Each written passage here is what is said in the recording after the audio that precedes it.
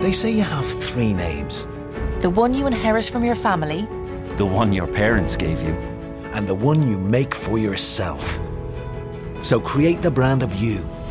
Find the job you've always dreamed of and make it yours by going to Irish Jobs, Ireland's online recruitment platform. Take control of your career. Visit irishjobs.ie and move up to the next level you. Irish Jobs. Make a name for yourself. Time now for Rocky Jordan.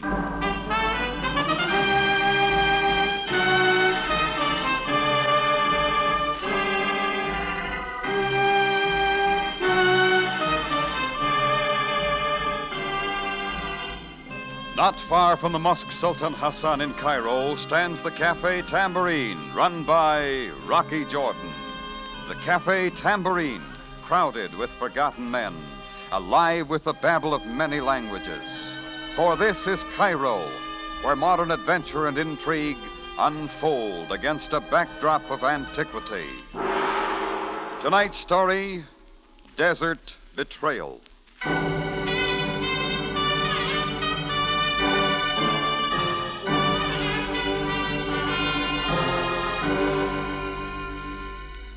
There are 5 times in a day when a foreigner like myself tries to stay off the streets of Cairo. That's at dawn, noon, late afternoon, sunset, and just after dusk, when the muezzin appears in his minaret to call the faithful to prayer. At that moment, all activity stops, and the devout Muslim kneels on his rug facing Mecca. Keeping away from them at those times is one respect we can pay their religion, and they appreciate that respect. But I guess I wasn't watching the clock this particular evening. My Cafe Tambourine still held the intense heat of the day, so I got out and walked down the crowded Sharia Lagoon toward the Nile to try and catch a cool breeze. I just stopped to glance at a big poster, something about a rally for the politician El Marmad Bey, when I heard the voice of the muezzin in the minaret high above me. Suddenly, all sounds of activity stopped as the natives faced east, their foreheads to the ground. As quick as I could, I ducked back through a narrow passage off the street that led to the winding stairs of the minaret.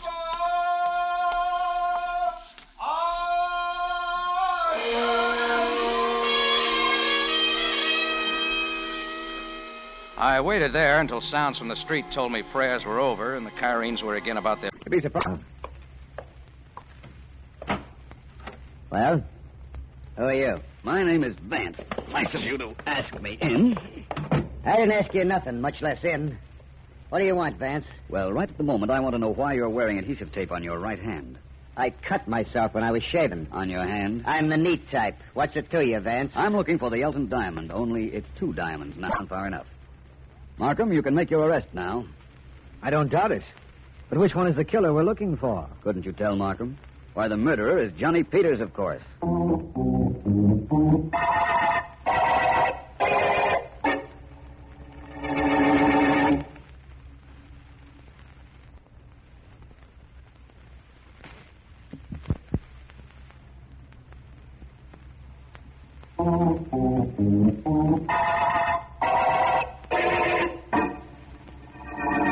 Markham, I know you want an explanation, and you're entitled to one. I not only want it, Vance, I need it.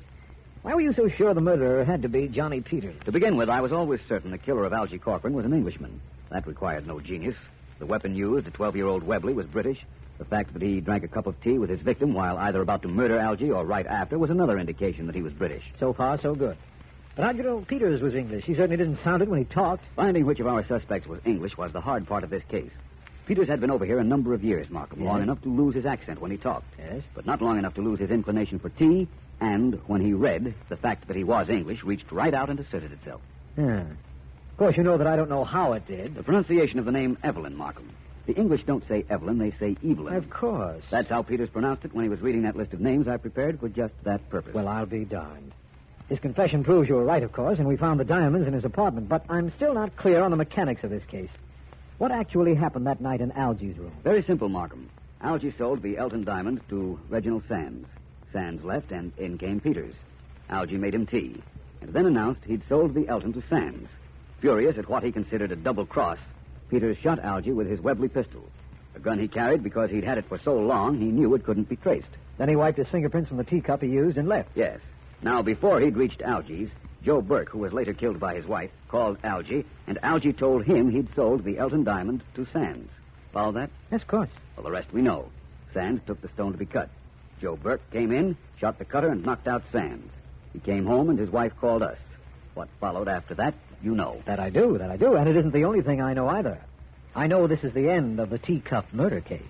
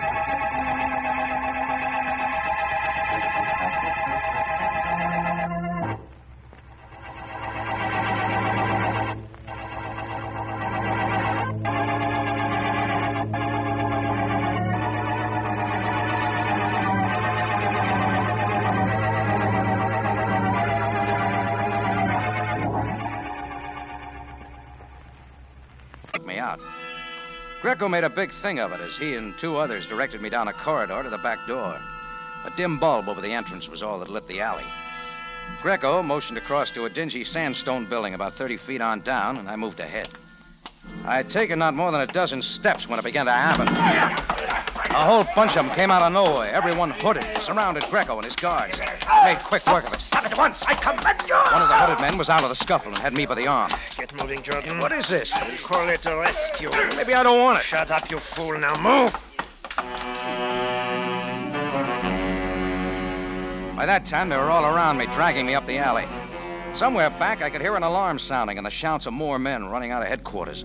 But already, we had reached a side street where a light field truck was waiting, its motor running. The hooded figures piled me in. The driver put it in gear, wheels spun, and we were careening off down the narrow, winding streets. Oh, we must have traveled every side street in Cairo to shake the police. Finally, the truck roared across the Bulak Bridge of the Nile, through Giza, on west and north above the Nile Valley as it meets the desert. As the truck picked up speed, the men relaxed their grip on me, peering ahead to the onrushing road, so I had a chance to look them over. Well, the top man had called it to a rescue, but I knew better. Every one of them was wearing German field boots and carrying a Luger. The jump was a risk, but I knew there was nothing alongside but soft sand, and it was the only way. I waited till we hit a sharp, bumpy curve, and I was off and rolling. The fourth time over, I was on my feet, clawing my way through the brush. Then they opened up. I dived for a ditch with the wind knocked out of me, and I stayed there, my face in the sand, waiting for them to flush me out, knowing exactly what would happen when they did.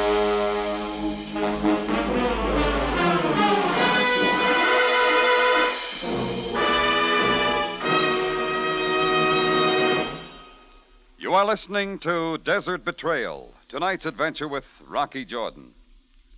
Travel to the ends of the earth tomorrow night with Dick Powell and Signe Hasso, who will recreate their original screen roles on CBS Radio Theater. To the Ends of the Earth is the story of the expose of an international narcotics ring, and makes for an exciting story. Remember Dick Powell and Signe Hasso tomorrow, Monday night at 6.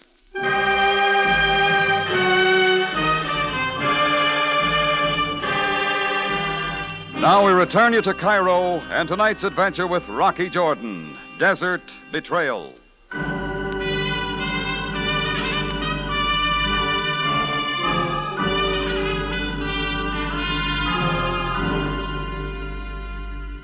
It was a peaceful evening as I stood at the foot of the minaret and listened to the Muezzin's call to prayer. But all that was changed a few seconds later when the Muezzin lay dying at my feet. A man wearing German field boots and a gun to match planted the killing on me. Not long after, as I was being taken to a jail cell, the same man with a lot of helpers broke it up, dumped me in a truck, and roared out into the desert. I remember jumping from the speeding truck, some gunshots, and not much more, till a breath of air hit me. And it wasn't air off the desert. It smelled of cheap gin, like my cafe tambourine after a hard night. It came from somebody bending over me. Get up, monsieur, before they find you. Where are they? Searching the brush on the other side of the sand dune. Up with you now. Yeah.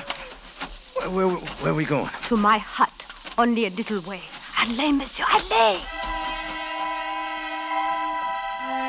Somehow she got me to her hut and dropped me on a cot. The dive off the truck must have jolted me plenty because right then I passed out for a while. Well, the next thing I knew, it was daylight and I was wide awake and choking for breath.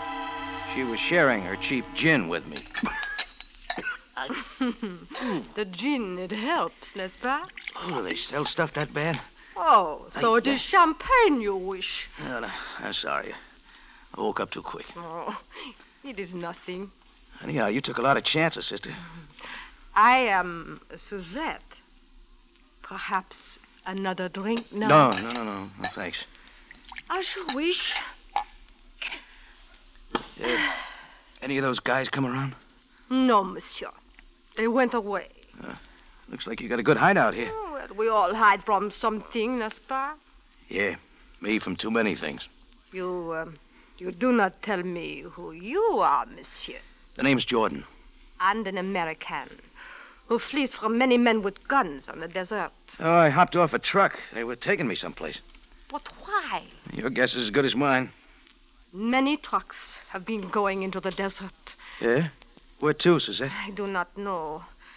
But something is going on out there. You were captured, monsieur? Oh, rescued, they called it. You make a strange riddle. Oh, yeah, it's a beauty.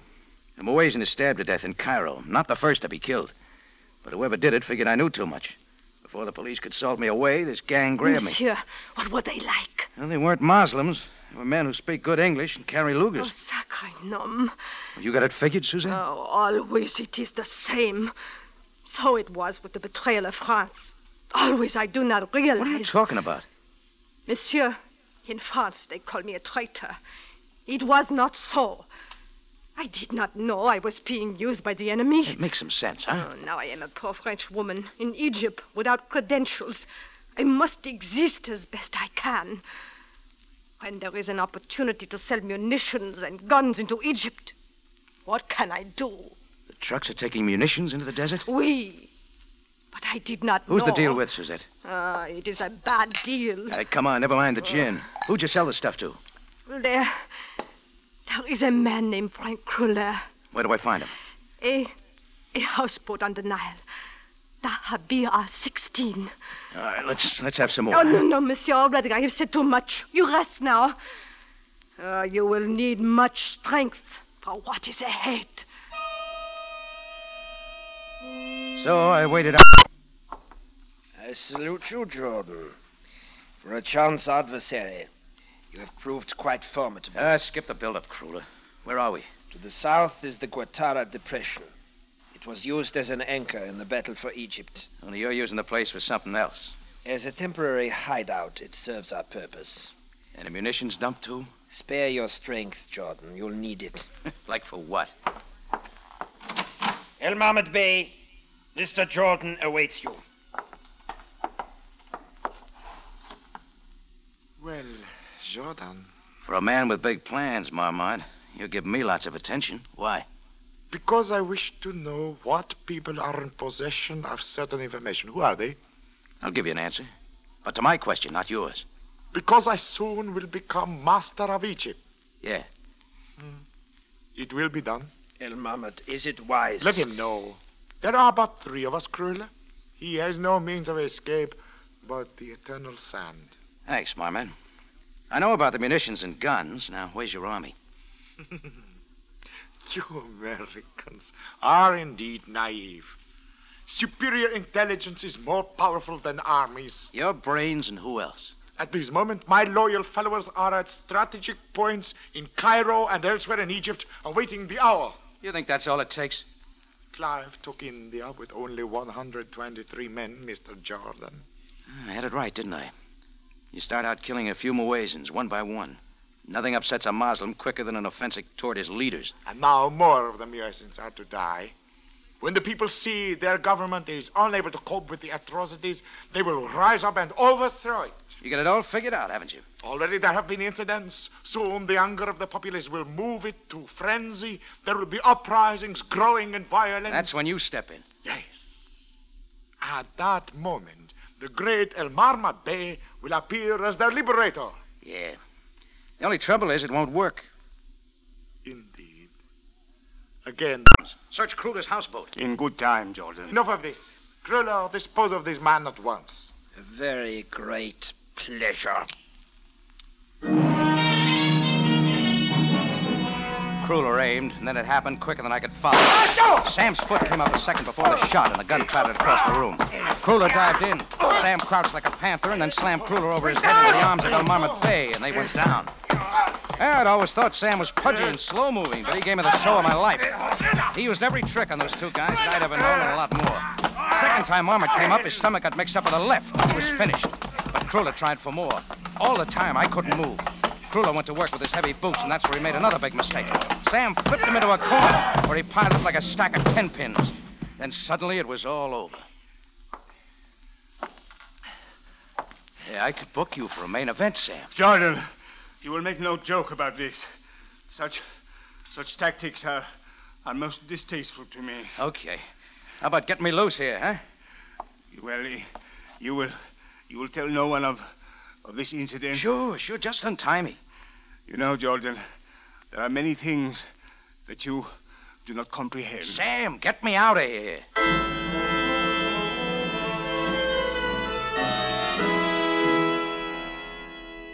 Well, Sam finally untied me. We got El Marmot Bey and Kruger back into Cairo, and from then on, Sam was his old official self. It didn't take him long to round up all the Bey's loyal followers, and I don't have to tell you what happened to them after that. I was going to send Suzette a case of good gin, but she'd done a fade-out, and nobody tried very hard to find her. Me? Oh, I've learned a few things. Sam Sabai has given me jiu-jitsu lessons.